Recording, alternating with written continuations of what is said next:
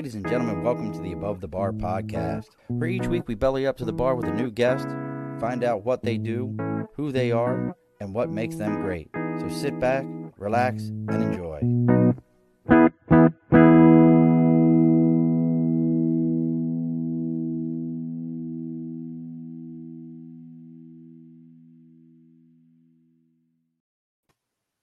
Alrighty, folks, welcome back to another episode of the Above the Bar podcast. We are bellied up to the bar again today. It is Wednesday. The bar is open. If you all are watching the visual side of this, you saw that we had a brand new opening with the new logo. If you're listening to the audio, you also heard that, so you still get it both ways.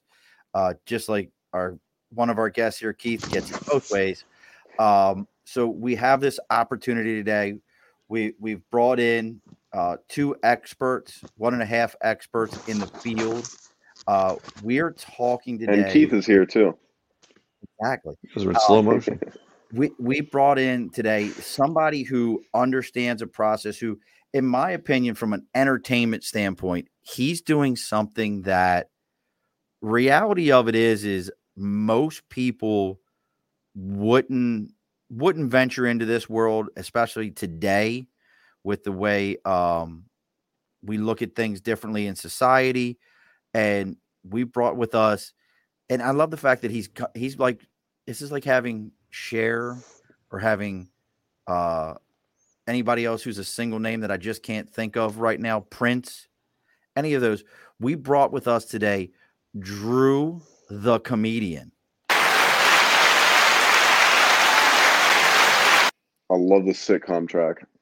Isn't it great? I'm gonna need to use that for my joke clips because nobody laughs. They do.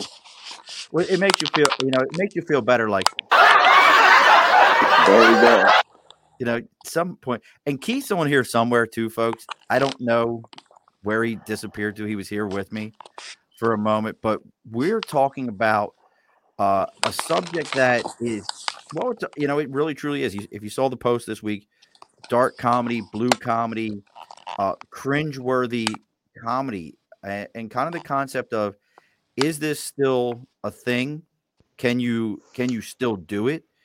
Or have we kind of ventured into a realm where you're not doing this anymore? This is not a valid process. We lost Keith already.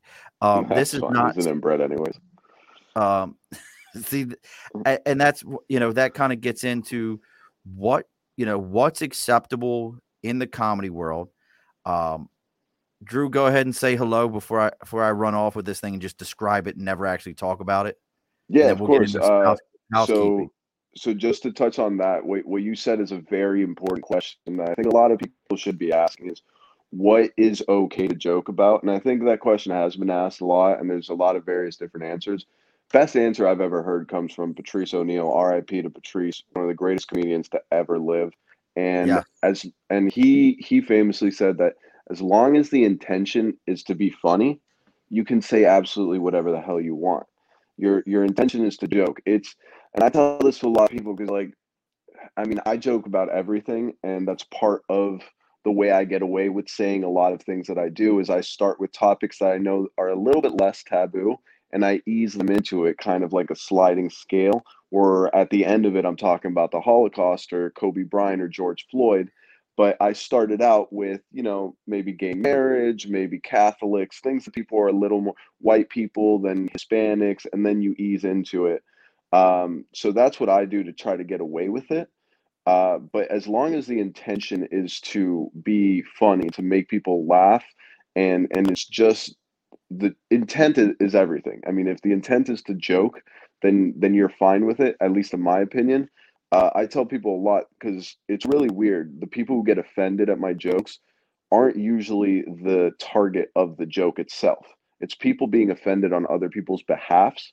And that's really weird to me because, for example, if I do a black joke and the black people are all laughing, but the white person's offended, and the white person tells me, which has happened before, where I've had white people tell me, you can't do black jokes. I'm like, first of all, you have no say in this as much as I have no say in this.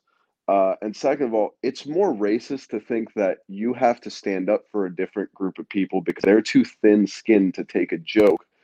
Um, that you would be fine if it was directed towards your people, but these people are so sensitive. This group, this demographic is so sensitive that you should not joke about them because they don't have a sense of humor. That, in my opinion, is more racist, telling people that you can't joke about things when your intention at the end of the day is just to make a joke. And I would have, and plus, when I make a, let's say, a race joke, I'm playing with stereotypes that are already existing. I'm not creating any stereotypes. I'm not saying anything that hasn't been, that nobody's heard before. I'm just using clever wordplay and wit to play with what you already have established in your head as a previously existing stereotype. So I'm really not doing anything other than just kind of wordplay. And if you get offended at that, but 10 jokes down the line, you were laughing at the Catholics and you're laughing at the Hispanics, Right. that kind of, like, you're cherry picking at this point. I have more respect for someone who's completely offended by everything I say than someone who's like, I liked half of it, but that one joke really messed me up. I understand what you're saying. And let's get it. I want to get into that. Let's do our housekeeping real quick. So first things first, if you liked the opening, you liked a lot of the pictures that we had at Media by Dibs, your connection for all things media, from logos, marketing. Shout out to Media by Dibs. The guy's an animal. He is amazing. Make your ideas a reality. Mention the phrase belly up to the bar for 10% off your first order and your free consultation. Also, as always, sticker and a cause. If you've got something, whether it's you're doing comedy like Drew and Keith, you've got a charitable organization that you're supporting, something local, I don't care what it is. If it's something you believe in, you've created a sticker. Hey, if you reach out to Keith, he'll get you stickers made. Reach out to Dibs. Here's what you got to do. So you can have Dibs make your design, and then Keith will make you a sticker, and then Dibs will make you shirts that you can wear the design on. And then at some point, Drew will make fun of you for what you're wearing. And then you can come on here and complain about the fact of what happened, and we'll advertise everybody again on here. So it all comes full circle, sticker and a cause. And the last thing is, we always want to grow the bar. Everyone is welcome at the bar. Everyone has a right to sit here and enjoy the bar with us. So with that said, make sure you take a moment and share this to every yard sale site that you belong to. And I'll have to ask in a minute. My cousin Aaron wants to know who is the broken guy. I'm assuming she means you, Keith. That's my cousin Aaron wants to know who's the broken guy. Oh, I just can't get anything to work. It's infuriating. I say I'm broken too. It's broken English. That's great. My cousin said, "Who's the broken guy?" So make sure you take a moment, share this to all the sites that you belong to, so that they all get this opportunity. Because remember, the goal with sharing this is to get kicked off of every yard sale site that you possibly could belong to. So that is our goal. Yeah, all the yard sales. Kicked out of a yard sale? Out of a yard sale site. Well, the best one was earlier before the show started. Drew said that Keith looks like he works at yard sales for a living, which is funny to me because there's a huge one in North Florida that my grandmother used to actually sell leather goods at, like belts and belt buckles and everything. So I'm like, I didn't know that was a full-time job. No, I'm sorry, Drew. My cousin meant you. He's actually in his bed right now, Aaron, because he has COVID. This is how dedicated he is to his craft. He has COVID. And it's not asymptomatic. It's like, I'm dying. Like, he's actually dying. This could be his farewell show. We don't know.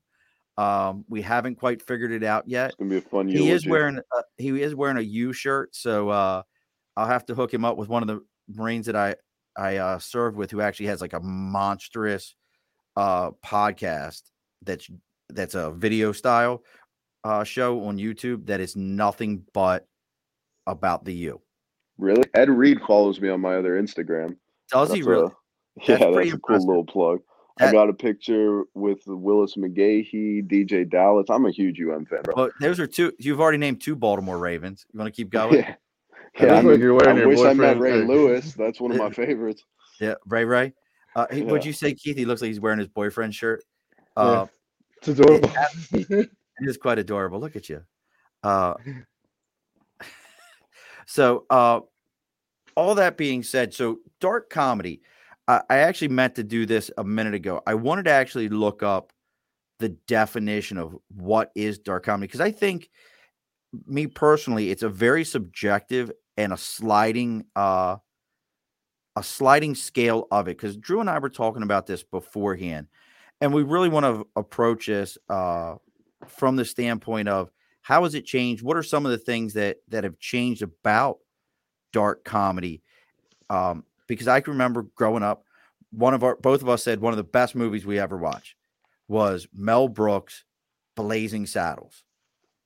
I don't know if you could even begin to approach to make a movie like that today. Now I don't think you could even self-produce that type of movie. Now this is what it comes up for Wikipedia. Black comedy, also known as black humor, dark comedy, morbid humor, edgy humor, gallows. I've never heard this one. Gallows humor. Yeah, that's what I was going to say. It was. Well, Keith is actually probably the most educated next to, I don't know. Drew, did you get past 9th grade? I'm a high school dropout, so I knew it. Yeah, Some things you just know in life. And Keith is like, and if you knew Keith is actually the most well-spoken. And Keith and I have talked about this, and I want to get into this also, where dark comedy touches the Appalachians, because that's a real. But that's that sliding scale. But let me finish this. It says light or subject matter that is generally considered taboo, particularly subjects that are normally considered serious or painful to discuss. This is look. I mentioned Blazing Saddles, and my man Robert and I went to high school. He's another big Ravens fan. Yeah, see, Blazing Saddles would never be done again. Pat and I grew up together. No, it couldn't be done. My cousin Aaron, though, Clockwork Orange. Is Clockwork Orange dark humor? I think it is. Not today. It wouldn't be considered. But no, isn't one of think about the scene when he goes to the win with the card. Do you remember the scene when they're handing him the flashcards? And they show the guy trying to break in the window, and the woman's got the blanket pulled up, and he goes, "No time for the old in and out. Love just came to read the meter." Tally-ho. I don't think a scene would define an entire movie as dark humor.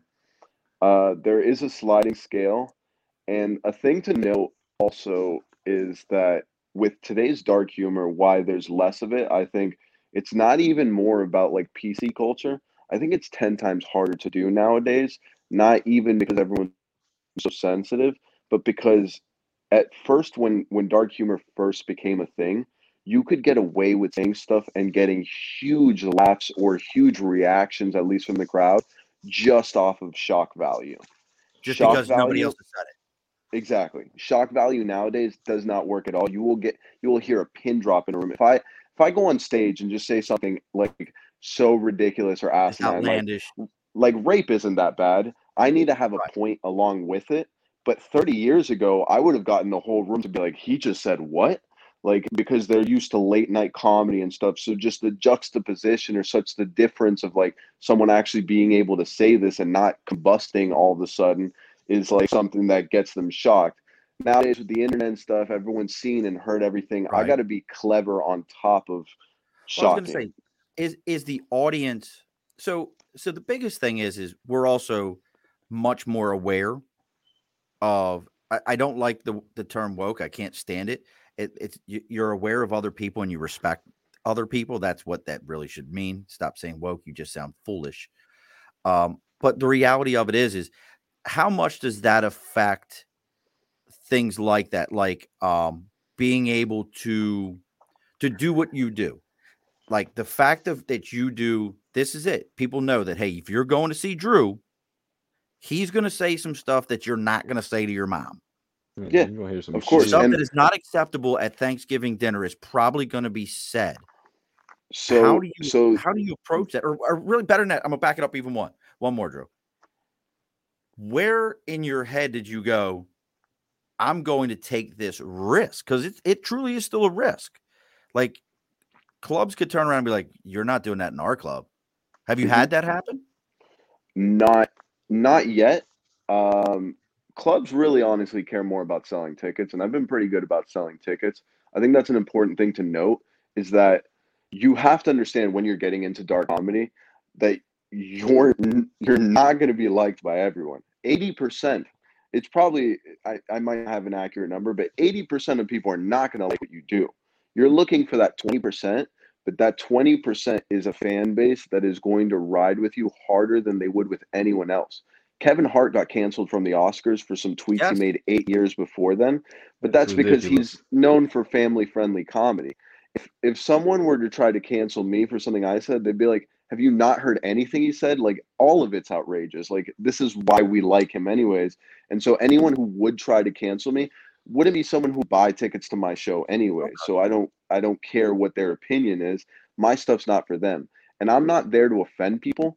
Everyone has a different sense of humor. And so like my last joke I posted is about my mom having cancer, which is 100% true. And the audience had a worse reaction than I did. I'm like, it happened to me. Like you guys don't Right. even know my mom and you guys are oohing like this actually happened. And I made a clever joke out of it so I can like move on and cope with it. And like, so it's, I don't have a hate in my heart. So I know that I can say this stuff with confidence. I mean, I've had 2 gay roommates. My current roommate's black. Like, I don't care who you are as long as you're not a shitty person. I don't even see that stuff. And so like to me, I'm Hispanic. People see me as white. I don't view myself as either. I'm just me. And so like for me, it's such a different mindset and different mind frame, but I'm not there to offend anyone. I make it very abundantly clear. I do dark comedy shows where it's only dark comedy and I'll headline it. So you were watching 6 people do Auschwitz jokes before I even get on stage. So if you got offended by me, then you should have left a lot earlier. Plus, the first thing you see on my Instagram is dark humor in all capital. Like if you don't like that stuff, don't click on it. But the issue with people who get offended is they need to get offended. It's moving on from one offensive thing to the next, and they need to be preoccupied because they have too much shit in their life that they don't want to deal with, that they want to point the finger at other people's and say this is what's wrong with the world when I'm making people laugh and stuff. Like you don't have to click on my profile. It says dark humor. If you know that you don't like dark comedy, don't look at my videos. But then people will click on it and be like, "Oh, now I'm offended," and then report it or That's the Stern something. thing. Well, that's what Stern used to say. He said, what was the whole thing? My fans listen for people who love me listen for 10 or 15 minutes. People who hate me listen for the whole 4 hours. Yeah. And, and that's so it's really part of it. We're in a different time now. Like, the Stern stuff was not that far long ago, but now we're living in a weird time where, some publicity is bad publicity now. Like it's that selective outrage bullshit that people could just be like, oh, I want to feel important, and people think that I have a take on this while I really don't. I'm just going to make something up to be mad at, and then just screw somebody else's money over for that, basically. Well, Robert brings up a good point. He says, you can't go to a show knowing a comedian's track record, then piss and moan when something said hits close to home, then laugh at everyone else being the punchline.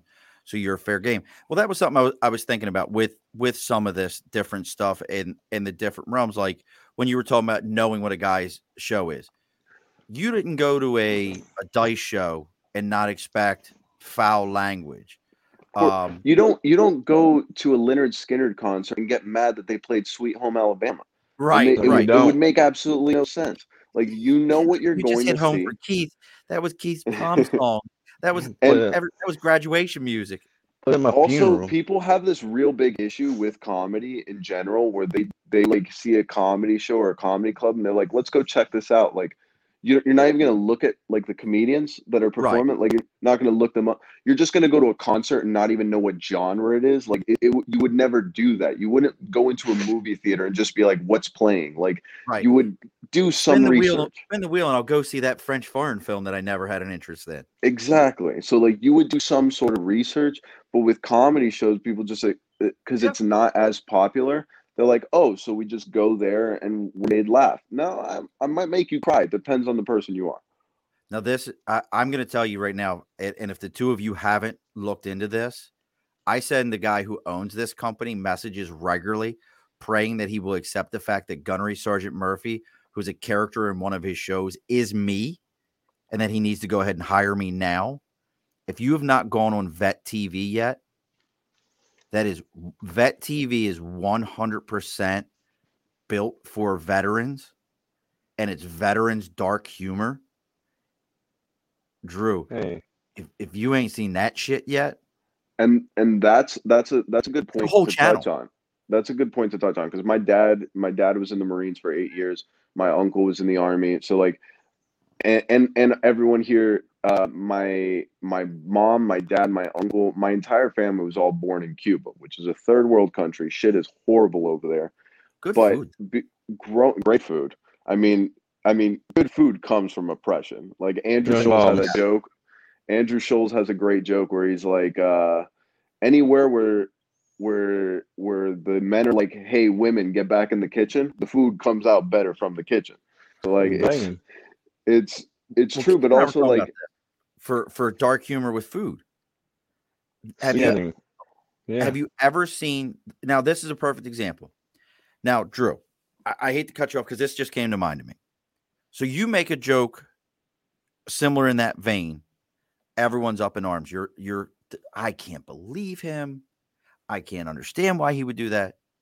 Chappelle does the Anthony Bourdain joke. Have you ever seen the Anthony Bourdain joke that Chappelle does about suicide?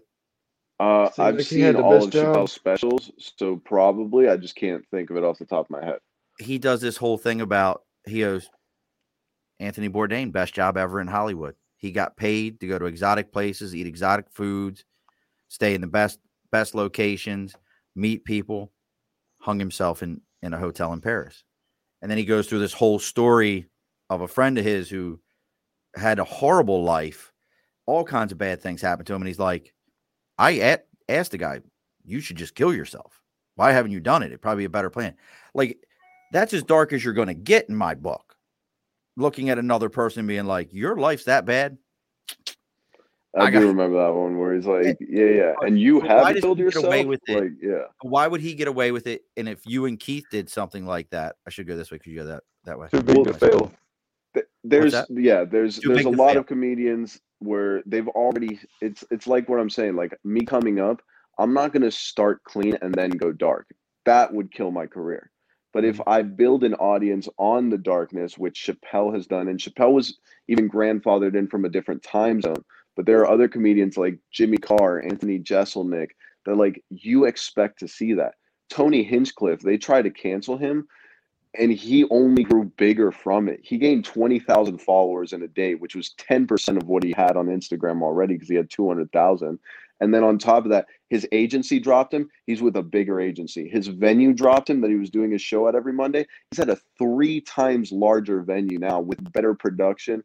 Everything happened from one night to the other, and it just skyrocketed because his fans like that. And yeah, people are going to be outraged, but those people weren't going to spend money with him anyways. Other people who like that type of stuff are going to see it and be like, oh, let me check this guy out. So you might get 100,000 people looking at something. 80,000 of them are going to be outraged, but they're not going to do anything. They're just going to be upset. 20,000 of them are going to go check you out and spend money with you. So like it's building a platform on this is what I do. This is my shtick, and there is a niche market for it because things are so overly politically correct. That 20% is getting more and more starved for this type of humor. It's hard to find it.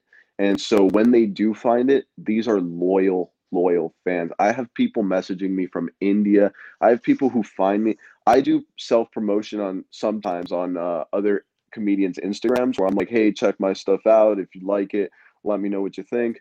And I get people all the time. I send Keith pictures all the time of people messaging me saying they literally will message me saying I clicked on your profile just to hate on you, but you're kind of funny. Like stuff like that all the time because they're like, I don't respond to bots. This is stupid. Normally I block bots, but I saw your shit and it made me die of laughter. Like stuff like that. Pro trolling. It's literally when you get those fans, they're way better fans than like Chris D'Elia's fans would be or something, like where there's a scandal or something comes out and everyone's like, fuck this guy. Like it would be very hard to cancel me once I get to the platform or the level where I want to be.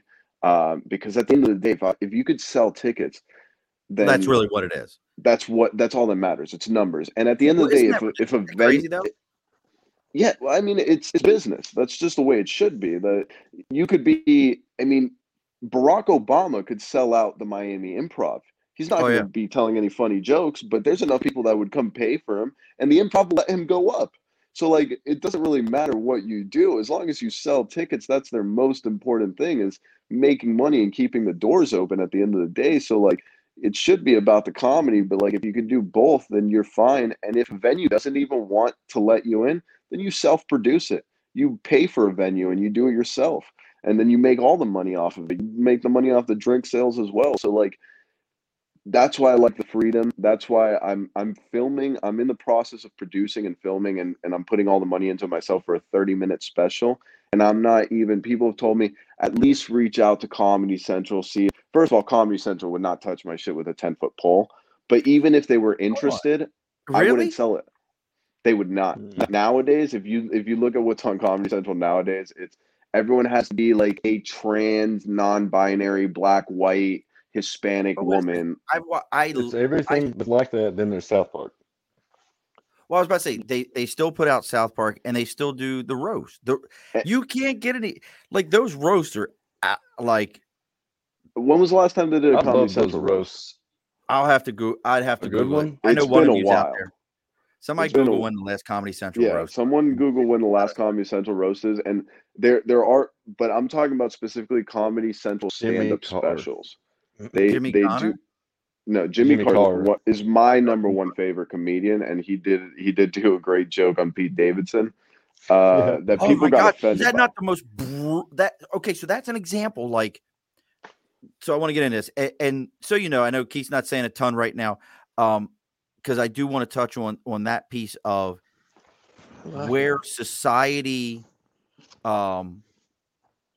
accepts dark humor and doesn't care about the group that's offended. So example I always use is, so my mother's family's all from Appalachia. They're all from Tennessee. They're all Eastern Tennessee, 100%. Which reminds me, Aaron, we got to talk about something that's going to blow your mind. Y'all ever done 23andMe? Blue Like people? DNA? No, I don't believe in giving my DNA over to a company. You've given your DNA to enough people. Definitely. So I did 23andMe, and I had to talk to my cousin first because I don't even put that out there. And I found out that I found out that her son's father is related to my mother's side of the family. So like he's actually on both sides. Tennessee fucking family trees are like fucking like phone poles. It's just straight up and down. I don't remember if I told you or not, Aaron. But no. But here's the thing that you're talking about. So that's a completely acceptable dark humor to just bust the chops of anyone from Appalachia. Yeah, we consider them as ignorant, as dumb as if you have a twang to your voice in any way, shape, or form. You've got an uncle dad somewhere in your bloodline, or a cousin in your future, or a cousin. Yeah. So the thing with that, like when you smile, your heart slows down. Any one of these things is true. The thing with that is that's why I don't like punching up. I don't like punching up. To me, it's pandering. Punching up is when you're making fun of a group that's socially acceptable to make fun of. So like the second kind of in power, I punch down always. So like it's easy to make fun of white people, and I think it's pandering because like I don't do Trump jokes because regardless of whether or Biden jokes really, because it's too easy, and it's too easy to get the crowd on your side. It's like if I walk up and I'm doing a show in Detroit and I'm like, damn, Detroit's the greatest city of all time. Obviously, I'm going to get an applause break. I didn't have to work for that. So it's the same thing with like white people. It's just so easy for like people to laugh at and stuff. I like knowing that my joke is good, and my joke is good if I can make someone laugh at George Floyd. if I can make someone laugh at Kobe Bryant, if I can make someone laugh at the Holocaust, now I know my writing is solid enough where people are like, that was fucked up, but I see what you did there. And that's what I'm looking for. I don't even need you to be like, ha ha ha, that was hilarious. I want you to be like, I shouldn't be laughing at this, but I can't Now, help it. You forced now my either one of hand. raise your hand. Is that what you said, Keith? It forced my hand. You made me laugh. You made me laugh. Yeah. Now that's a question though, from either one of you. Have you ever been at a show, and you watch somebody laugh at a dark joke that was addressing somebody else that they felt like whatever they were somehow better in that situation to laugh at that joke, and the next breath you made a joke that they were like, oh wait a sec, now that's me. Have you ever had that kind of like, hey, wait a second, now you're talking about me? That kind of like quick change type scenario? I've had some Well, slow reactions before, in that type of sense where like, but it's mainly shock first. People look around and then they feel okay to laugh. So I mhm. literally have clips where like just if you just listen to the audio, you hear a pause, they register it, a shock, like an ooh, and then everyone looks around and then you hear people like laugh and almost like a sigh of relief. And it's the weirdest thing ever because you know they just want to laugh. So it's almost, It's was it's it a it's a acceptable in the weird thing, audience yeah, where to they're laugh? looking for approval to laugh. Group Yeah, mentality. exactly. And you are in a group setting, so you don't want to be like that one guy where like I say something super fucked up and you're the only person like ha ha, and everyone else is like nah. Like so, I get it kind of, but just everyone should be relaxed. It's people need to understand that these comedy clubs are a safe space. Like I've done shows where it was dark humor only, and we said the most outrageous things, and instead of me collecting a paycheck, which at this level of comedy, you take every dollar you can get, and I fully produced the show. I sold 30 30 tickets in a 60-person venue, and we had standing room only, and we still had to tell people at the door not to come in, and I still snuck more people in. So we had like 80 people in a venue where it was like 60 only, and I did all this work. I hired all the comedians and everything, and instead of taking a paycheck, I donated that paycheck to charity because Oh, actions speak louder than words. Because I can say all the fucked up things I want, but if I'm doing good things for people, if I, as a person, as a human being, I'm a good person, then it doesn't matter. Like I have no guilt. I have no guilt in my conscience whatsoever. So I can say these jokes knowing that I didn't do anything wrong. I see a lot of times people actually like, there's that white guilt going around where they're like, I can't laugh at that because, you know, maybe I picked on a kid for being like that when he was younger or something, or like, I have none of that guilt. I can make fun of anyone and everything because it's all the same to me. I don't care who you are. I love everyone as long as you're not an asshole. Like, you know, so now, that's what I subscribe to. now as far as charity, Yeah, are is you a that charity now? is that the child of your dealer? Is that, does she work the corner at, Yeah, yeah. I so donated all to charity at the club. That's my whoever daughter, charity is, Sharon Needles. uh, because it is what it is. But charity for needles. Yeah, no, I So mean, I just grabbed the money from the show and I donated it that's cool though. to the Now, government so we could get bigger cages for Mexicans. Um, see I can get that's behind that. see that's a Cuban saying I'm that. That's a Hispanic whole though. I could say But now it. that's one of those things like, hey, I'm this, I can say that. But so I was talking today with my barber, and I'm curious from a community standpoint. I can remember when I was a kid, you always, especially in Baltimore, this was a thing. And I'm going to get to your question in a minute, Dibs. Um, Polish jokes were a big thing. Polak jokes. Mhm. Do You joke either about one of what you you, know. huh? You joke about what you know. But I'm Uh, saying like now growing up in Miami, growing up in Kentucky, so we had a big Polish population where I grew up at. Were Polak jokes a thing? my dad would do Polak jokes, and that's why I steer clear from them because it's dad humor, in my opinion. Okay, Uh, so maybe it was an age thing. Thanks for calling me old. Appreciate that. And on the next show, Yeah, really no, cut my myth, Uncle. it might be an age thing. Also, I don't know enough Polish people, and also, again, I like punching down. So, like, Polish people might be disenfranchised. They might be a minority in some places and stuff, but I don't see it that way personally. And I also have to play with like the majority or the audience's consensus. So like if you were to Okay. take a poll of like 100 people in the audience and you said what are the three biggest groups that are like affected by like inequality and stuff like that, Polish people would not be in, like, out of the 100 people maybe one or two would say it, but like it would really be. So I like to play with like already existing stereotypes, things that people already understand, things that like there's a community behind it or like everyone knows. So like I love making jokes about like things that just happen in the news because it's fresh in everyone's brain and stuff. Polish people, I think it might have been like too long now, or like at least Right. in Miami. So it's so that's part of that sliding scale. It doesn't is Keith is biting his face right now. I got to get the Yeah, tapes. I really want to say. So what I'm hearing is we really need to start talking about this Polish privilege problem. Exactly, the Yeah. Polish privilege problem. But it was a thing. Now, Yeah, what Dib say? well, remember, Aaron, you and I are He said, very is close. there Aaron, you don't anything? remember, we're very close in age. There's only 6 years between us. He My says, is there cousins and I, anything we're that all. you are afraid to Yeah, joke about I'm because you think it's going 25. too far? So to put in I'm perspective, 45. I'm 25. So you're 25. I'm 45. I'm But timeless. well, but so Keith, yeah, and I'm curious for Keith if there's anything. Robert, I love this one. The solar powered flashlight joke. That's a Polish joke. Hey, the solar power. They invented the solar powered flashlight. Imagine if you had a Yeah. dynamo in your right hand whenever you're 13. That's free energy.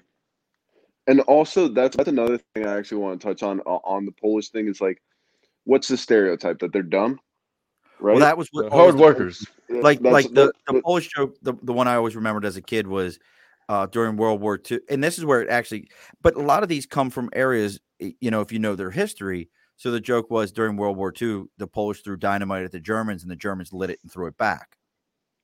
So Dumb Polacks. and these are clever, but but we're if you playing look with at one stereotype for all of these jokes. So you Right. can, after you've heard like two or three, you see all the rest coming from a mile away. right, I love playing with black jokes because just first of all, black people have the best sense of humor out of any group that I've ever met. And I've never had one get offended, and I go for the jugular. But there's so many well, where can stereotypes we that find you the next time? What's the next show? Next show. Next I don't know because I had to cancel Well, a couple things because of Miami COVID. General? He's dying, Sean. That's what I said. But- Miami General ICU. Yeah, exactly. But you could definitely I post everything on my Instagram. So if you follow me on Instagram, you'll see all my shows, and I do love posting clips. A lot of comedians don't. I love posting clips because I have over 400, 500 jokes. Some of them I haven't even taken the stage yet. So there's an endless amount of just one-liners, and my joke format is perfect for social media where it's digestible. It's not a 3-minute story. I could just tell you a joke in 15 seconds. You can laugh and keep scrolling. So my format is really good for social media. And so I love posting. And if I didn't post, I wouldn't be gaining 25 followers in a day. It just wouldn't happen if I just had pictures of me doing stand-up because nobody would have like, An a understanding. preview or a teaser of what I do. But yeah, the thing with the Polish jokes, I think is really important to note is that there's that one stereotype that they're dumb, which of course it's not true. You can't generalize the population, but there are already pre-existing stereotypes that we don't have to create. We have to use for these jokes. But with other minorities and other groups, there's so many others. Like with black people, there's a million stereotypes. With white people, there's a couple.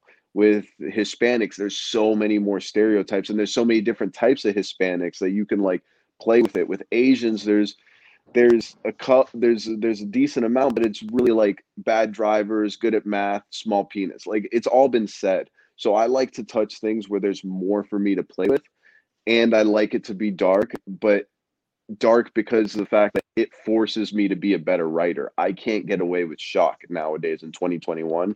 You can't get away with shock value. So it has to be something that is written really, really well and really clever. It's got to have a misdirect at the end. You gotta throw some red herrings in there. You gotta let someone think you're going one way and take a sharp left turn, and then use something that they already know in their head to kind of use as a callback. So you're using a stereotype as a callback for your setup.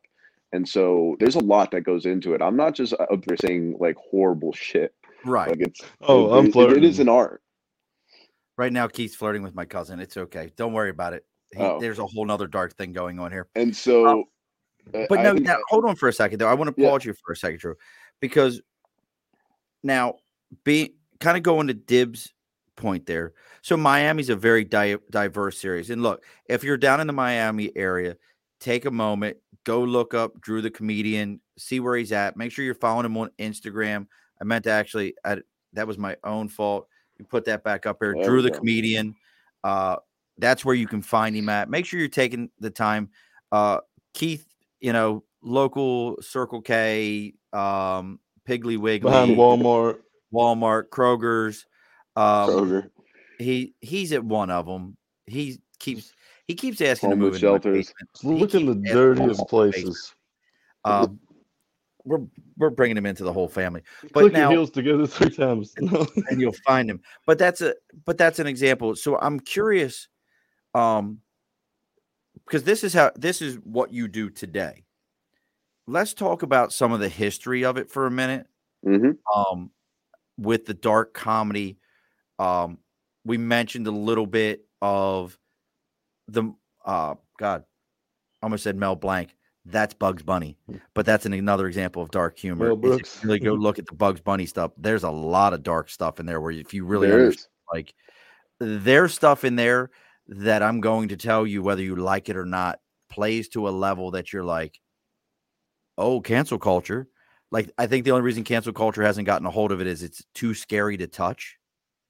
Yeah, but also with cartoons, with cartoons in general, Family Guy gets away with some stuff that they would never if it was an acted show. It's never been for kids. Family Guy's never been for children. Of course. No, I get that. But that's also like Rick and Morty's not for my children. Morty. Windows and stuff like that. It has always been a thing because cartoons have to be watchable for adults as well. They're the ones with the money. So you have to put innuendos. I mean, Toy Story has always had them and stuff. Yes. They're not as dark. I think at the beginning, I mean, listen, a lot of Disney stuff is Disney was an anti-Semite himself, so like there's some stuff in there that he probably threw in, not ironically. What was it? Thaw me out when the Jews are gone. Yeah, good guy and stuff like that. But you can get away with stuff a lot more in cartoons than you could with live shows. I love Mel Brooks. I love, like I mentioned, Monty Python stuff. Well, that's another. But it's also important to note that when it's acted and scripted, people give actors way more leeway because you could be playing a role of a sociopath, a serial killer, and nobody thinks you're that when you get off of the screen. But I go on stage and I say horrible things, and some people literally think that that's me off of stage. But like if I was in a movie, you wouldn't think that. You'd be like, he's just acting.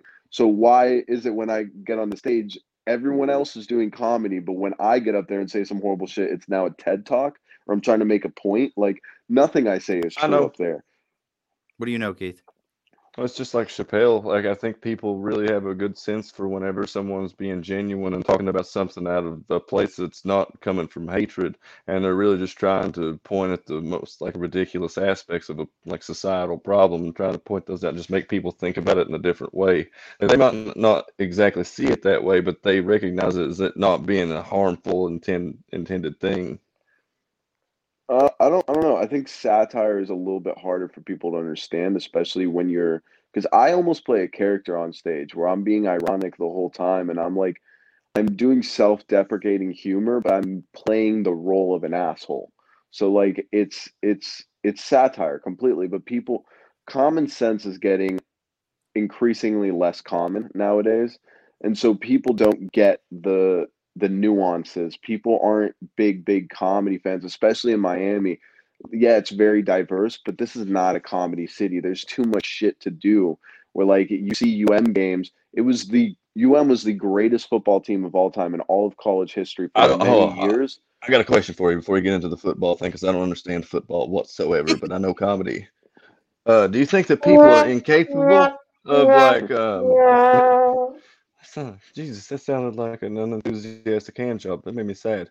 Okay, do you think that people are like not able to see the nuances of it, or we've kind of given them so much shit from like just bombard them with like short memory like type shit that they can't pay attention to it long enough to like appreciate nuance. I think comedy itself is just not a popular enough art form. I mean, if you go up You to a gotta be bunch of smart to people get it. if you go up to a bunch of people in the street and you ask them, "Have you been to a comedy show?" Most people haven't. And like you have to, and some people have gone to comedy shows, but they're just a fan of a specific comedian, not of stand up in general. So they might be like, "Yeah, I've seen Kevin Hart," but you're like, "Okay, can you name 3 other comedians?" They're like, "No, Kevin Hart's the funny one." Like, I feel like you Joe know, Rogan's got a lot of fans like that. yeah, and it's great. I mean, as many fans as comedy can get, like, perfect. It's better for everyone. But I think like that's a real big thing that deterred me from. I thought I wasn't a fan of stand up for the majority of my life because the mainstream comedians are not my type of comedy. I was in a really dark place and I found certain comedians. I listened to Jimmy Carr's Greatest Hits. It's on Netflix. It's one of the best hours. There's more laughs per second than any other Who comedy was it special again? I've Say it ever one more heard. time.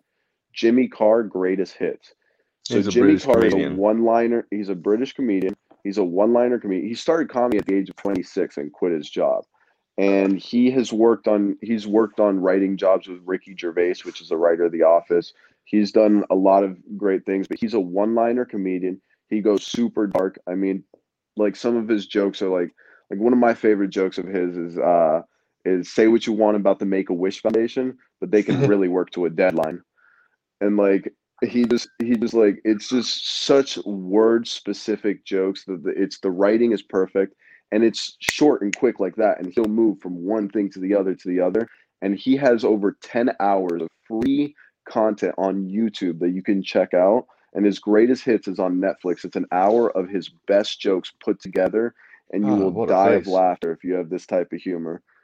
Yeah. Well, I mean, he can Jimmy tell Carr. 200 jokes in the span of like what most regular comedians would tell 10, Yeah. And 15. it's Well, it's rapid funny. fire So I had to pull him up. nonstop. He's a British-Irish stand-up comedian, television presenter, writer, actor. He is known for his dark humor, distinctive language, and heckler interaction. Oh, Yeah, he he has will another one smite where he's like, hecklers. he has one where he's like, if only Africa had more mosquito nets, we could save millions of mosquitoes from dying needlessly of AIDS. Like, it's just that type of like, go for it, do whatever you want, Like, but I it's feel that sigh right now, like that you're talking about. Like, that's Tongue in cheek. it's just like. And then the other special that I heard that really was like, okay, so there's a side of comedy that I truly enjoy and like can really make like bring me joy. And that's what I was like, I want to do that. And that's when I got into it. Was I listened to Anthony Jeselnik's Shakespeare, which is in my opinion probably the best album of all time. I think Jimmy Carr's the best comedian, but Anthony Jeselnik's Shakespeare, which I don't even think I've seen it, but the audio is on like Spotify and iTunes and all that stuff. If you listen to that, it's like broken down into bits, but if you listen to the whole hour, it is fucking hilarious. His timing is so perfect where he lets laughs drown out and like then goes into it. His tags on top of his jokes are just perfect. And so that's the type of stuff. Then I also 2 podcasts that I really give credit to. Your Mom's House, which is Tom Segura and his wife, and then Kill Tony, which is hosted by Tony Hinchcliffe. And it's a show where it's like a talent show where each comedian gets 1 minute on stage, and they'll have judges behind them, which are all other comedians. If you do good, they talk to you about your life and stuff. You do bad, they roast the shit out of you. But it was something where like I heard a bunch of shitty comedians go up, and I was like, you know what? I might not be good enough to write jokes and like do it on stage, but I can at least do better than that asshole. And so like that was something. If you're thinking of getting into comedy, watch Kill Tony. You'll see people who've been doing it 10 years, and you'll see homeless people who tried it for the first time. Like you'll see everything, and you'll be like, all right, there's somewhere I could land in between there. And you just really need to get the first time out of the way. But I remember what. Somewhere in between a homeless person and professional comedian. I got all kinds of homes. I had such a skewed view of comedy before I even got on stage that I thought I was just going to come out like guns blazing. My first ever joke on stage was something, it was so niche. It's something I wouldn't even like use for anything. Like I wouldn't use it as a clip or anything. Terrible. But it was so niche and specific and outdated. Garbage. But I thought it was a good joke because I had just gone with my ex-girlfriend. She was from the school, so I had just gone like through helping her move out of her dorm. So when I went on stage, I was like, it was fresh in my mind, and I'd just written this joke, and I thought it was going to get a great response. It was an outdoor show, which always sucks, but it was my first time on stage, and I'm reading from my phone, and I go something along the line. I don't want to. I mean, you can't butcher it too much because it's not that great of a joke. But I was like, I'll in tell one after it. 2007. I was like, in 2007, Virginia Tech was voted the most fit school in the country, which makes sense because that's the year that the 52 slowest students got shot. And my first ever comedy reaction was not a laugh. It was another comedian saying, Jesus fucking Christ, and Jesus nothing else. Christ, man. And that was my first ever reaction on stage. And then I'm like, fuck, I have like 18 more of these things. Like I just kept going through it. But now I know exactly what you're talking about. That One brings free up the stud each top. week. That brings up the topic of, is there a timeline for things? Because I used to always like the show. What was it though? Last Man Standing, or Last Comic Standing? Yeah. Last Comic Standing. I like that show.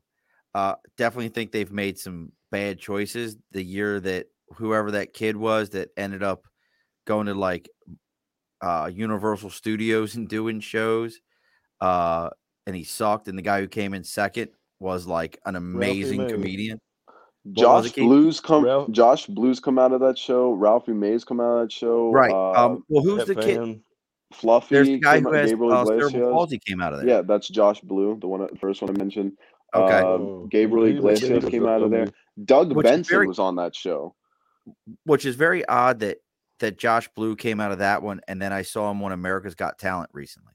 Yeah. Like he's a very talented, well-known comedian that did America's Got Talent. I found weird too, because like once you're at a certain level, you shouldn't have to. Sam Morril did America's Got Talent. I know a couple other people did too, but when they were like younger in their career, Josh Blues had multiple specials out. Like he has, right, like he's well known. It was almost like, but it almost felt like the show needed a known face to kind of boost something up there. But the reason I bring it up is probably, I'm telling you, I like America's Got Talent, but sometimes there's like it's rigged. They would never let me on the show. No, you're not going on there. Yeah, in the general vicinity. They're lucky. They would be like, listen here, this is America, not drill. But it brings up the topic of, I don't remember the comedian's name, and somebody who's watching or listening right now can send it to you. There was a gentleman one year that did America's Got did Last Comic Standing, and he made a 9/11 joke, and he was Middle Eastern descent, and he got kicked off the show because he did it in New York City, which is absolutely dumb. Well, this was like a couple. I bet you this was like 2000, somewhere between 2003 and 2006. So this is where the topic. This is where the topic of Keith. Who was it? Joe Machi. Oh, Joe Machi. Joe Machi's great. He's not Middle Eastern, so I don't think so. But he's well known now. He got through it, but he made that joke, and they were like, "You'll find your audience. There's going to be people watching. The network doesn't like it, but it's going to cause a fire. There's going to be talk about it. But this is where you have to understand when it comes to too soon. So too soon is a thing that applies to the PC culture.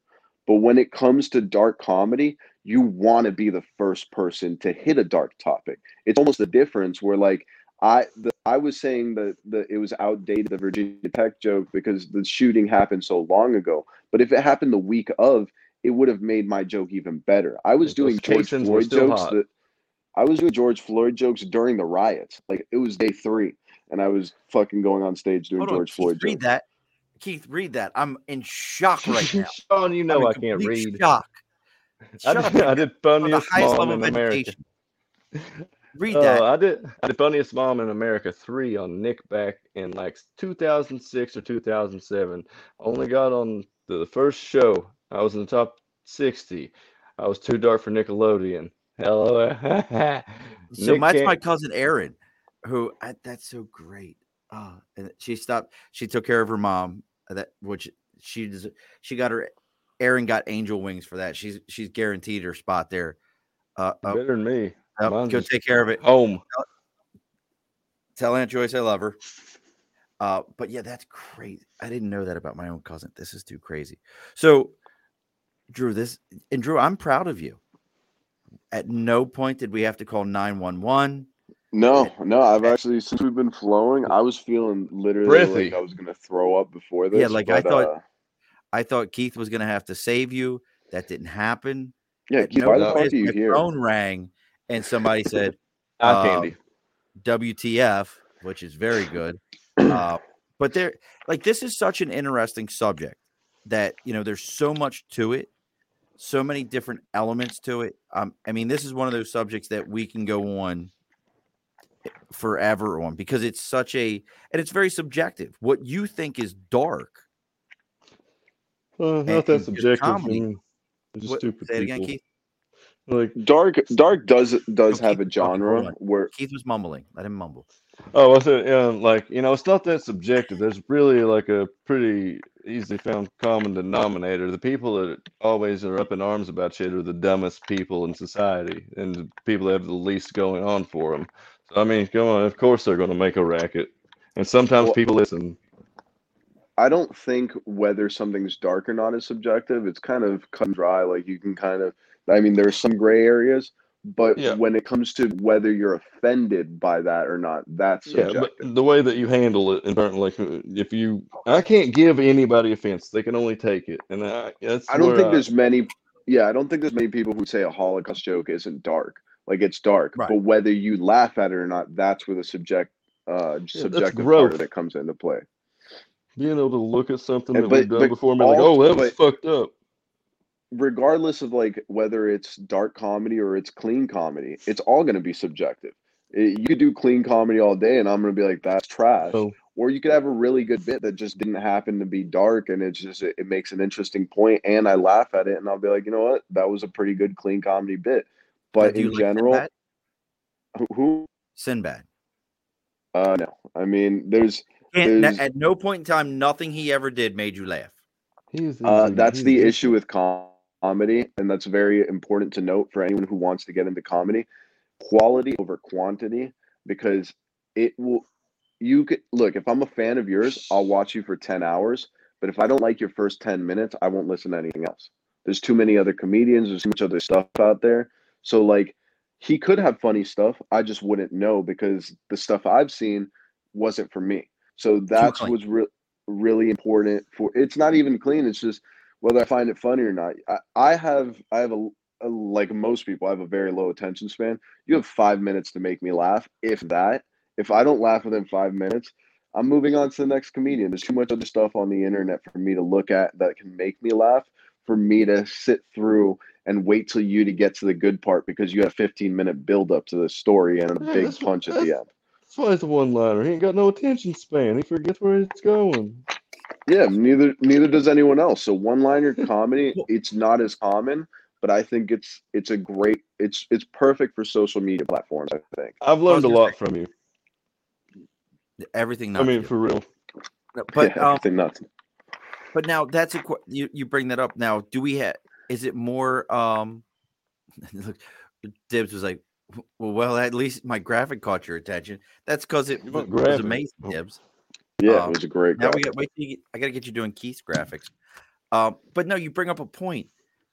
Is comedy turned into your jokes have to be the equivalent of a Vine video? Yeah, No, almost. But but you so say it again, Keith. No, I Keith, said almost. Like there are great storytellers though that can actually catch an audience's attention. I mean, if but it's the they right have to have audience the too. that's the thing. They have to have the audience. Chappelle when he did that whole thing where he was crying that he's a millionaire who's not getting paid enough for the Chappelle show, There was not one laugh in the whole 30 minutes of it, and everyone was reposting and sharing it because Chappelle could just read a book for 2 hours and people would repost it. So, but me, I would get booed off stage in the first 2 minutes if I was complaining about like not getting paid for something or something like that. Like, so it just depends on who you are. Once you hit a certain level, but it's also kind of to your disadvantage because there's some comedians who get so big and so famous that the crowds are always laughing at anything they say that they don't know what's funny anymore. Comedy keeps you humble because if you say something that's not funny, for the most part, if you're not a big comedian, you're not going to get a laugh. So you're like, fuck. Like, even though I've written hours of fucking hilarious material, what I just said right now got nothing, and that made me feel like shit. So I'm going to either scrap that or change it. But you need that information. It sucks and it hurts to bomb, but you need that data. You learn more from that than you learn from actually winning. So once you get to a certain level, you can tell stories for 30 minutes long, but who's to say whether it's good or not? You still have an audience, so people are going to listen to it, but you don't know whether your stuff's good or not. There's some comedians who just quit comedy because they got so big that they're like, I can't gauge this anymore. Yeah, it's just too much. Oh, go ahead, Sean. Sorry. Okay, yeah. No. Now I want to hear those your are the two extremes. Like you've got the too big to fail, and then you've got the luxury that comes with anonymity of being a smaller comedian. You know, you can get by with more, but you don't get seen. And Lawrence is an example of that. Remember, Who? I mean, Martin Lawrence. Yeah. I mean, he was like you were talking about comedy albums. He had an album back in the early 90s that I probably played in my car 100 times. Could tell you the entire thing on that. One of the funniest jokes was him talking about Michael Jackson's father, Joe Jackson, and the Joe Jackson, and then talking about what the hell is Michael's sister, the one that wasn't that talented? Janet. No, Janet was talented. No, she just popped a titty out at the Super Bowl. No, she was always, but I can't think of her name. But he does a whole bit on it, but like you said, he was. See, but I don't know if I would ever call what he did dark. Yeah, I mean, blue. But now that's another thing. He's like, I'm going to put a bow on this here soon. But what's the difference, Drew, between dark and blue? Dark and blue are synonymous. I don't like using the term. Blue is just an older term. Dark is like more of a regular generation. They're completely synonymous. I used to put. Hold on. What the fuck is a regular generation? No, I meant like newer generation, like current is what I meant. I misspoke. I'm sorry to offend the old. My shirt right now. I'm sorry to offend the guys that are in this podcast that get discounts at grocery stores, but I meant Benny current generation when I said that. But so when it comes to dark and blue comedy, it's the same thing. I don't like using, and I know people have said black comedy. Black comedy could also mean Def Jam. Like it could mean something completely different. So I don't like using that. Gallows comedy. Gallows is another comedy. Like that's like before blue comedy. That's like when they're like, yeah.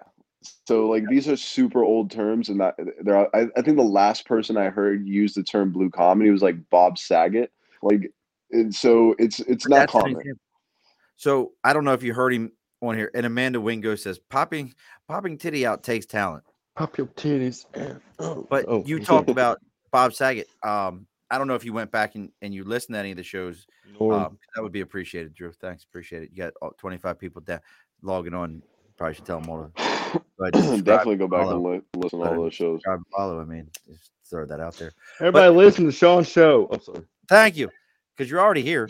But no, we had Scott Edwards on, who owned a comedy club in Los Angeles, the 12th ever permanent, like full-time comedy club in America for 20 years out of Los Angeles. And Bob Saget was one of his, like he's actually one of his closest friends is Bob Saget. But you talk about that, and it's interesting to me is how much. So you say, oh, they'd never let me on TV. Bob Saget's one of the dirtiest comedians to ever do it. But his TV show is, and so there you go. We That's just lost the Keith. thing. What the fuck did he just do? I don't know. But that's an important thing to note is that with Bob Saget, great comedian. Phenomenal. I'm not a big fan of sitcoms, but I respect it and stuff. But the thing is, he ran into an issue because he didn't stay consistent. Is that his TV stuff, which he's getting paid an enormous amount for in sitcoms, is super family friendly, super clean. That then people would bring their children to his Yes, comedy shows, that's what and they would Scott was saying. freak out, and it's like it's two completely different worlds, but it's kind of like yeah, he's like Hannah Montana on TV and Miley Cyrus off TV. Like it's two different worlds. You got, Jekyll and Hyde type of situation where it's like, but he's not advertising as much, because if he advertises that he's dark, then the networks get mad at him and he can't do his TV show. So people have to find out the hard way. If you're consistent with it and you're like, I say fucked up shit all the time, don't bring your kids, people aren't going to bring their kids. And if they do, it's on them at that point, not me. Well, that's what Scott was saying is he would have to, like, moms would be like, oh, Bob Saget. And they would get ready to bring their 10 and 12-year-old daughters to go see these shows. And he would have to be like, you can't see this. No. Yeah. I mean, and he was close friends. Like, I think he said he was in Bob Saget's wedding or something like that. Like that level of close. And, Yeah. and he talked about that. Now, one of the other things, because I want to get into this also. Look, he's back. Keith, can you get that prepaid phone taken care of? There you go. Keith is literally like the worst STD ever. Like, you just can't get rid of him. You can't. Whole new type of herpes. So now, one of the things I got running across the bottom of the screen right now, and I want to talk to you about before we put a bow on this thing and pull the lights in the bar, is Vice City on YouTube. You managed to pull off one of the greatest kung fu hits in all of YouTube to be able to have the title of your YouTube channel, Vice City. Listen to me. If you're any of Drew's fans, I need you all, and any Keith fans, to go to my YouTube channel so I can get the required, whatever it is, 100 followers or 500 followers. 1,000 and 1,000 hours watched. So I can customize the name of my YouTube channel. I can't even do that right now. What? Yeah, you can. No, I can't. I got like 56 and they won't let me customize the name of it. Give me $20. Listen to me. You're as bad as the people that send me messages. Listen to me. I can go ahead. Well, I'm worse. But that's another. Oh God, that's a whole nother thing. I had a guy reach out to me the other day, and I've had two. One was phenomenal. I'd recommend the guy. He seemed like a good guy. I talked to him on the phone. But I had another one. He's like, "Oh, I can get you 15,000 followers." Okay, I can improve your show. I can improve your show. I'm like, all right, cool. I said, so of all my shows that you've listened to, what was your favorite? Oh, I don't give a shit. And he goes, I've never listened to him. Yeah. So how are you going to improve my show if you've never listened to it? Yeah. Well, statistically, but those aren't real. Like, they're not real people, real numbers. Yeah, we've talked about what's that. important to know is, like, there could be one on YouTube who has 100,000 subs and makes no money, and there's another guy with 5,000 subs who makes a living off of them, because those 5,000 people are buying merch, each and every single one of them. You don't want a bunch of fans. You want a bunch of fans with money. If my entire fan base is 4-year-old children with not a dime in their pocket, then I'm 4-year-olds are watching your comedy. All their parents are getting CPS calls. And no, not good. Yeah, I love you. Yeah, but those parents are also not taking them to the show. Hold on a sec.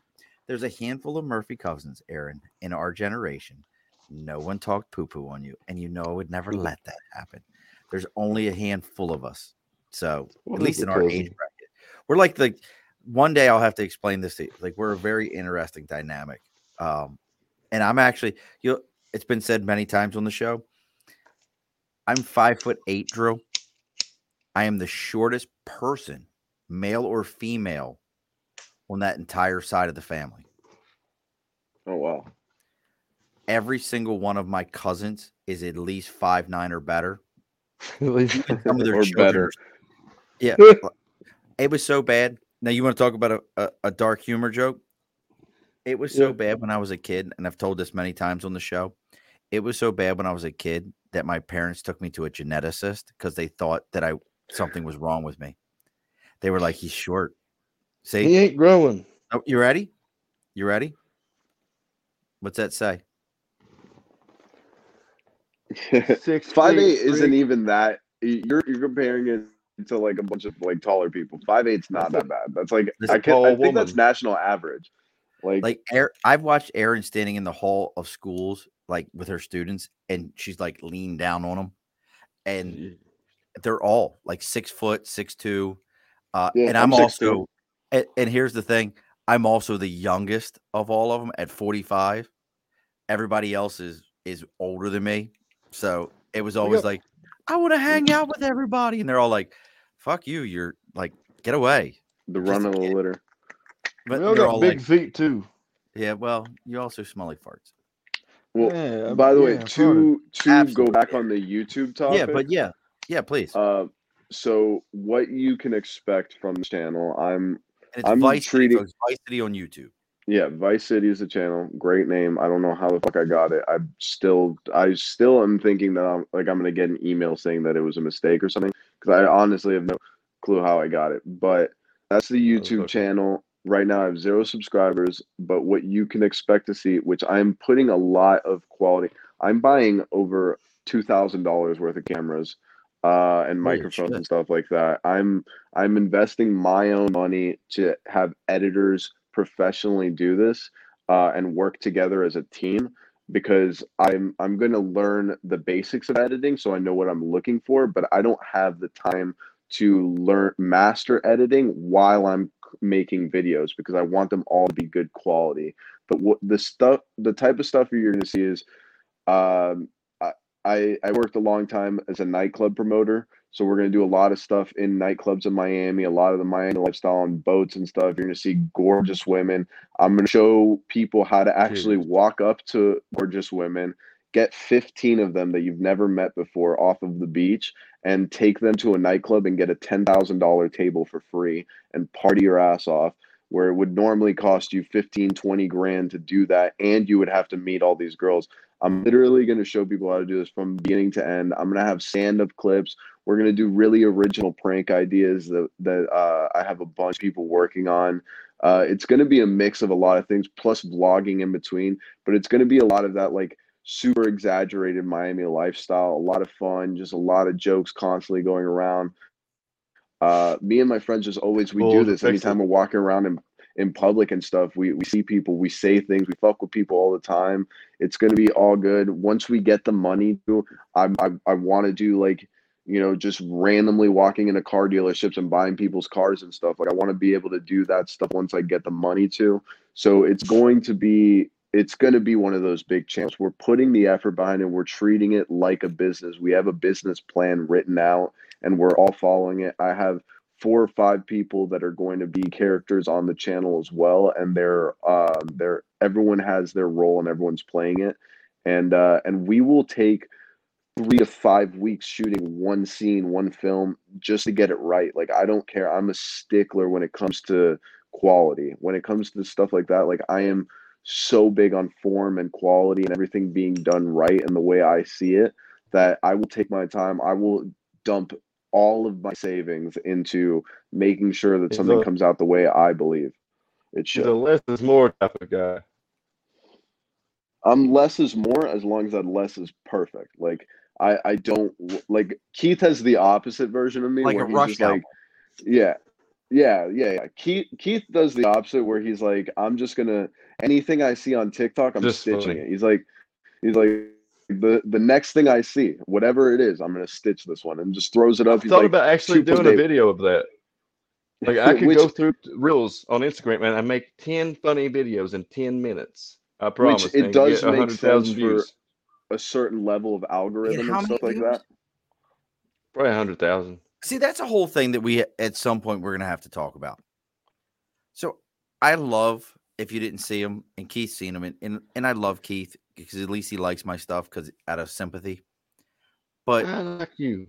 I love that statue filter on TikTok. You Yeah, really I've seen. do. I know you love do. that thing. To me, this is the most amazing thing ever. And my wife's like, my son looked at it the other day, goes, "Why did you make Julius Caesar French?" And I went, "I don't know, because it's shit work." If Oh, you I know only knew. you are all stinky Americans. Listen to you, like you. This is crap, and I love it. But So- Keith will tell you, I'm the guy that goes, "Well, I'm making a video about this.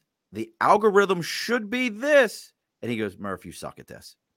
I've never seen anybody be more naturally wrong about an inclination. I can't. I'm not good at it. Yeah, I'm talented. I'm going to tell you right now, and I firmly believe this, and I don't give a shit what anyone says. You should.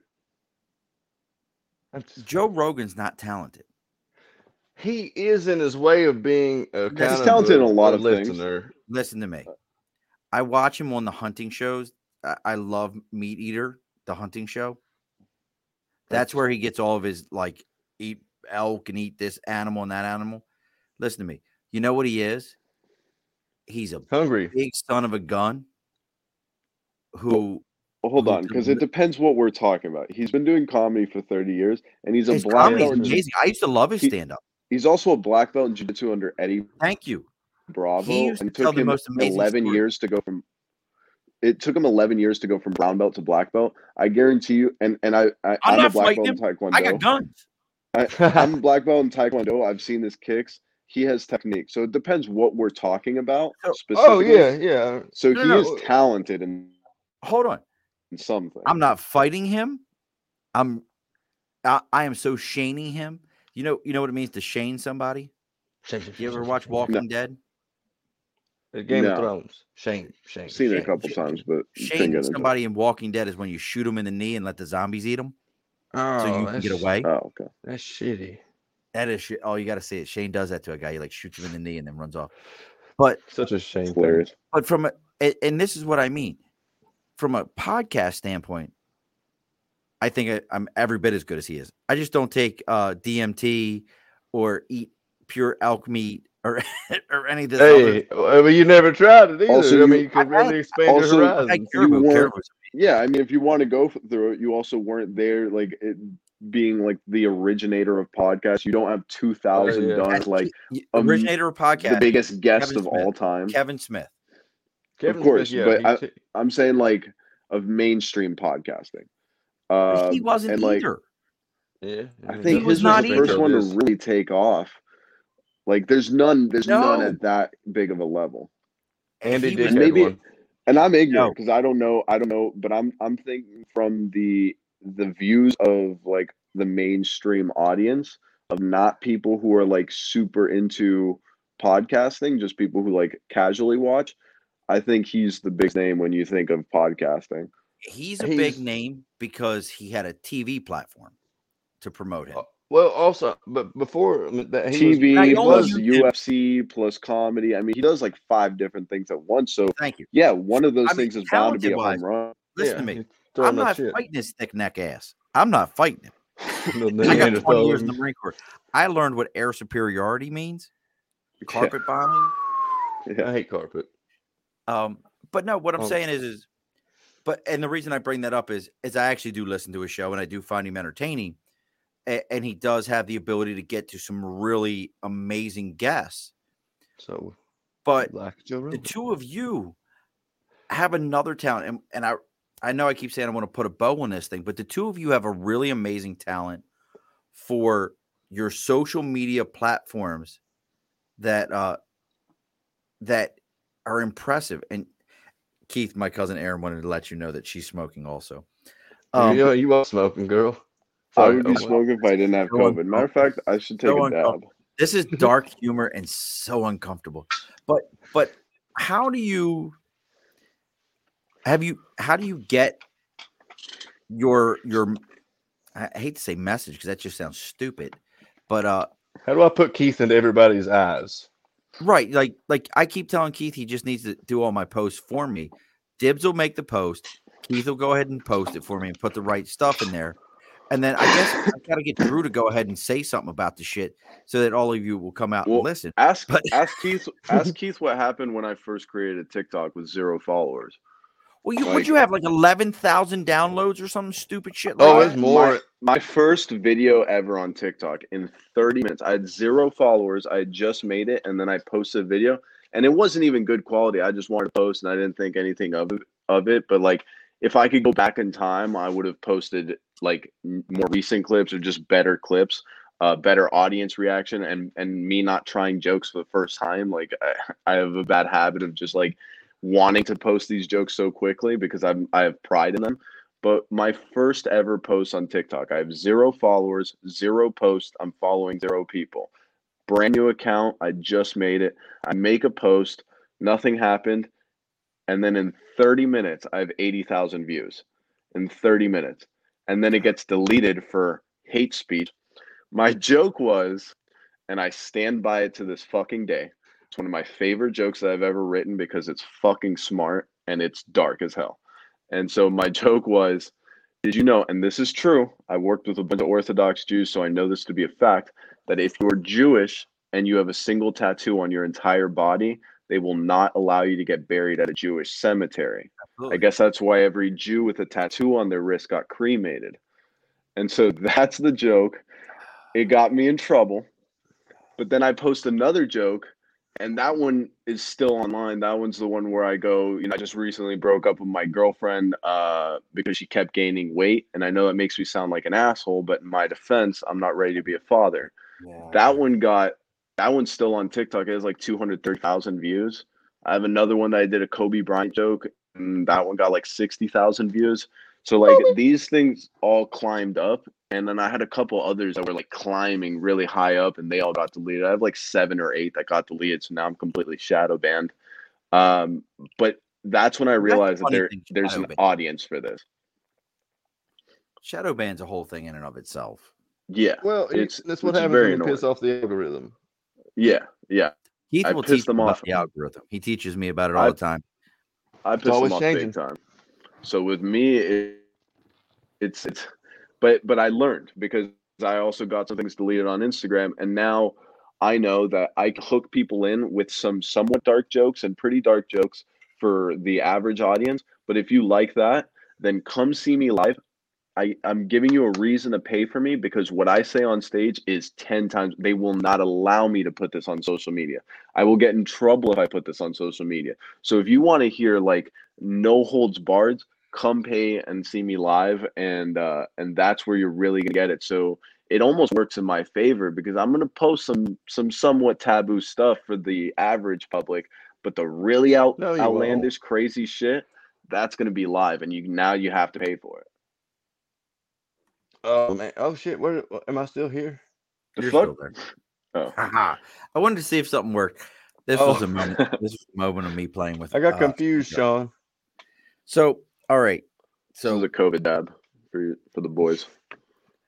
Before you end it, hold on a second. My man has got COVID, and he's COVID dabs, baby.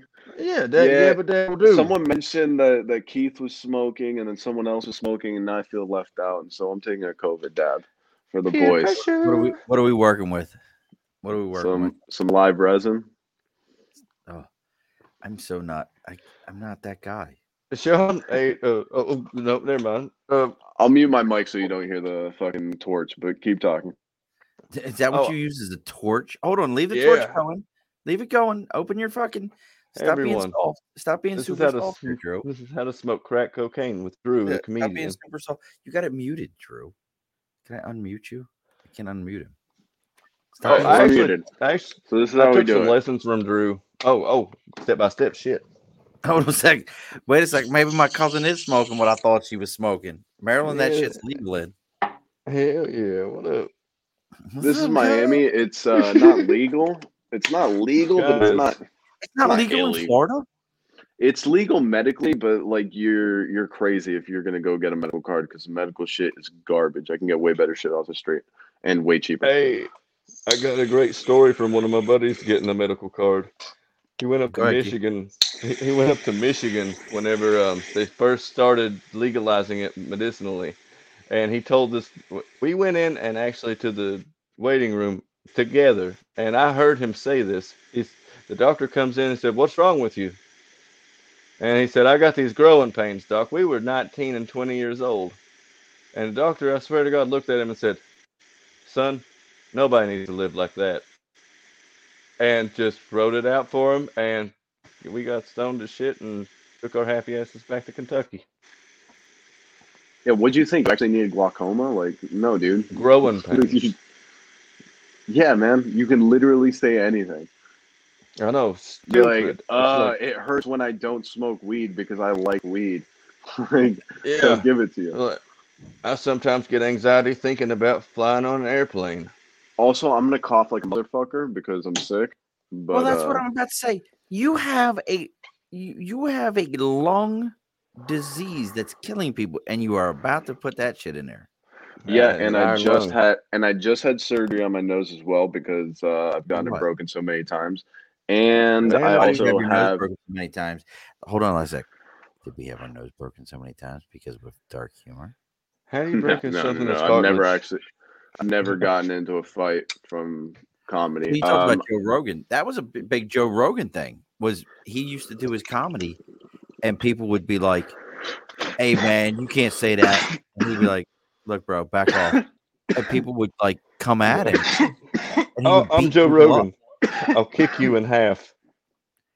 Right? Like Joe's a bad dude, but I'm still a better podcaster. Well, see, Joe's got this amazing like skill of not ever giving up, even when everybody's telling him what he's doing is a stupid thing. Well, I remember watching him on radio. What was it? Radio Watching TV? him on radio. What the hell was the name of that show he was on? News radio is what it's News called. Radio. Thank you. It was actually a good And show. and that's what made Joe Rogan so successful with podcasts is that so many people told him when he'd started it, "You're fucking retarded," and he just kept doing it. And he literally in his first podcast didn't even have sponsors, didn't have any views, and just kept getting better at it.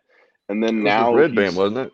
yeah, and now he gets $100 million a year on just the Spotify deal, not even the sponsors on top of that. So like, I thought the Spotify deal was 30 million. 100 million. That's where I need to be. 100 million, and that's not including the sponsors that Spotify still allows him to have. Plus, he has his YouTube channel where he can post clips of the podcast, which has like that's not 10 million subs on his YouTube channel. So like that's that not, motherfucker. that's more than has fuck you money. Yeah, there's at least 150, 160 million dollars coming from that podcast annually. See, that's where I need to be. Yeah, we'll get you there, Sean. Don't forget about me though. Well, We look, need I a Carlos always Mencia. tell all my guests this, and I've had some pretty famous Hollywood. Neil DeMonte does his own thing in Hollywood. He's been there for 20 years. All these different people, Emmy Award winners. And I'm going to tell you this, Drew. Same thing I told Keith. When you get your first red carpet walk, I just want to be your plus one. I got you, bro. I got you. Plus one. I'm flaky.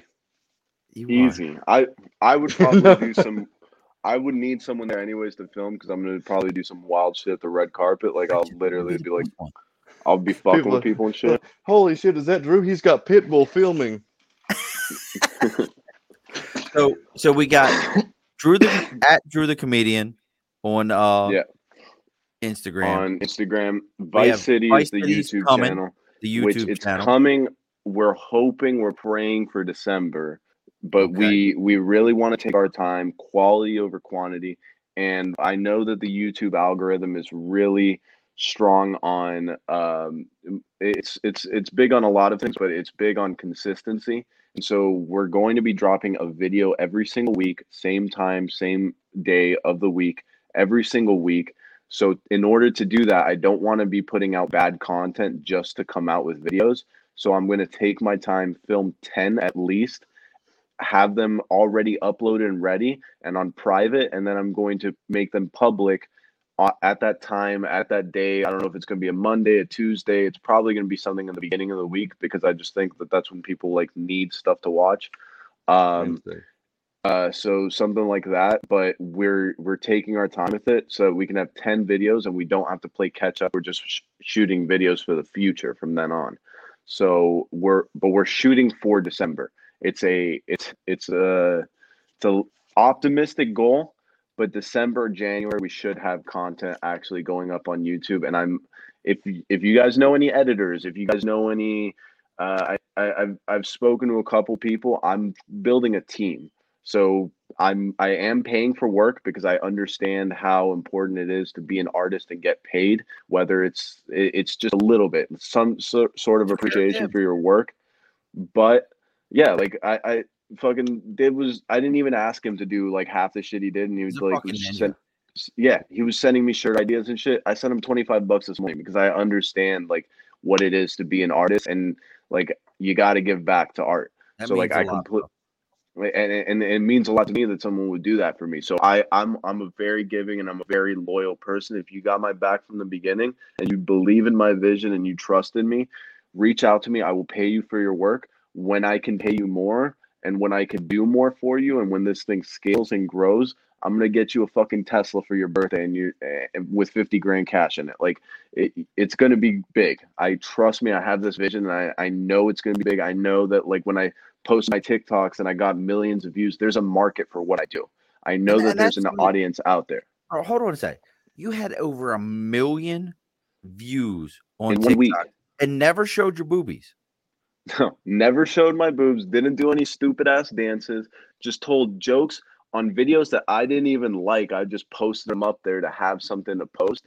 And I got 1 million views in a week. Incredible. Most of it's deleted now. There's still like 300,000, 400,000 views on my TikTok, but most of it's like all private now because it's deleted. But I got all that with zero previous following, anything like that. And so I know that there's a demographic and a market for what I do. Now I'm just going to do it smart, and I'm going to just take my time with everything I do, and I'm going to produce quality. And just like that, we lost Drew. It was great that Drew was going to produce quality. Like we lost him. I don't know what just happened. He died, Sean. That's what Drew happened. just died. So, Well, at least so let's talk about you and my cousin Aaron here for a minute. I'll watch you. I know some people. If I think you are funny enough, I will put you in contact with a few people. See where it goes. See, like Drew's like way close to the look. Now we got him. We lost. Yeah, I don't know Drew, what happened there. You were like way into it, like you were so high. But my cousin Aaron, I know. There's no people. Like I have a weird family. That's a whole conversation. So we got where we can find you. We know where we can find you. We're gonna make this happen. Aaron, I appreciate that. There's another one that I put on the red carpet. I put you on the red carpet list, bro. Everybody that comes on here, I tell them the same thing. When you hit it big, I just want to walk one red carpet. I'm not going to forget. Son. Listen, I'm not going to forget about Uncle Sean. I got you. Look, Uncle, fuck, I'm 20 years older than you. I guess I am uncle. I could be old enough to be your dad. Uncle Sean. Where's your mom? Old Shunkle. I have been in Jacksonville, Florida. A few times. Let me talk to you. My dad was probably in the Marines at the same time as you were. Come to think of it. He probably was. Now that you mention it, let me talk to you a minute here. Let me tell you about your daddy. Let me let you know who your daddy is. Let me get this voice real deep. You definitely outranked him because he was constantly getting in trouble for shit. So look, God, look. There used to be a saying in the Marine Corps that Chesty Puller, the most well-decorated, most well-known senior Marine in all of the Marine animal, Corps, it would Brigadier never General be Chesty able to survive in today's Marine Corps. No, and Chesty was shot like 11 times or some shit. Like, well, Chesty Puller's like the coolest thing about Chesty Puller ever was during, I believe it was the Korean War. He walked out of a tent and somebody was like, "We're completely surrounded." He's like, "Okay, now we know where the enemy is. That solves that problem." How fucking badass are you? Like, and I personally have never known any Marines, but I've heard plenty of stories where when he lived in DC before he passed away, that Marines used to just go and knock on his door and be like, "I'd like to meet General Puller." And his wife would open the door and they would come in and they would sit and talk to General Puller. I can't even explain to you as a Marine what that would be like to sit down with Chesty Puller and just say, Thank you. It'd be like a Buddhist sitting down with the Dalai Lama. Like, Is he still alive? it would be that equivalent. Jesse Pullard passed No. away in the late Yeah. 80s, early 90s. And Oh, I'm not even a Marine, but hearing the stories from my dad, I know what a deity Chesty is, and then what a badass. Also, like, Right. not only like is he looked up to, but he deserves it, all of it, and probably more. Like, you know. But I did want to say one thing, Aaron. You said you're gonna look at my comedy. Keep an open mind.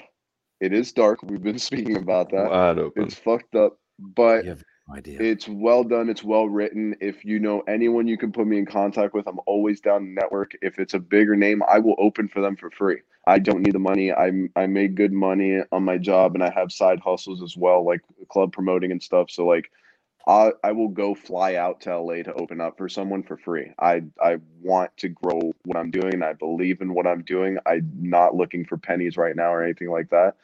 Let me network. Let me work my magic and stuff like that, and I'll grow what and it's I'll all get about. paid for the fruit of my labor later. Yeah, So I'll get the money I later. will tell you, Drew, look through my Instagram and look up Scott Edwards. I'll put you in. Scott Remind Edwards. me. Don't let me forget. Scissorhands? I will No, I send won't. you an email and I'll put you in contact with Scott Edwards. That's my comedy guy. That's my Thanks. like doing 300 downloads. Our Scott Edwards is doing 300 downloads a week on his podcast. He does a lot of like already pre-done shows that comedians have done and then rebroadcast, but he also talks to some of those guys. He just knows a lot of folks. So we have And ask Instagram. Keith. Keith has heard a bunch of my jokes that I don't even have filmed yet. Like, I have some stuff that's just like my stuff I have posted looks bad in comparison to it because everything I write is just getting better and better. And I've been writing for 4 or 5 years, but I've only been performing for 2 on stage, not even. And so I took a lot of time to write before I ever got on stage, mainly because I was a pussy. But once I got on stage and realized that there's actually a market for what I'm doing, I literally I hit the floor running. And so there's a lot of stuff like I can literally do 30 minutes of solid material if someone needs me to. So I will work with any comedian as long as I, benefit from it and just exposure. I don't need the money. I just want exposure. I'll get my own money later. Nice. Well, look, this is definitely one of those shows that can go on forever. And that's For these are sure. my favorite shows. They can We'll just have to keep do a going. part 2 sometime. We will definitely do a part 2. But do it. Everyone needs to go find Drew at Drew the Comedian. Everyone needs to go find Keith at Keith Burr on Instagram. The Facebook is, God, you changed it again, didn't you? What's the fucking Yeah. Facebook? It's probably Keith Burr. It's still Keith Burr, but Keith is like my undercover podcast brother from another mother in another country. It's Kentucky. It's another life. Keith ranks in like the top 5. He's in my top 5. Like if we were in the circle, you remember when you used to have the circle of people you Yeah. Keith would be MySpace. That's MySpace and T-Mobile. yeah Yeah. top 5. Keith would be in my 5. We'll keep keeping. Hell yeah. Thank you, Sean. And Aaron loves your confidence. I love my cousin Aaron. She is on it tonight. But Joe Rogan's as got always- money. He said on it.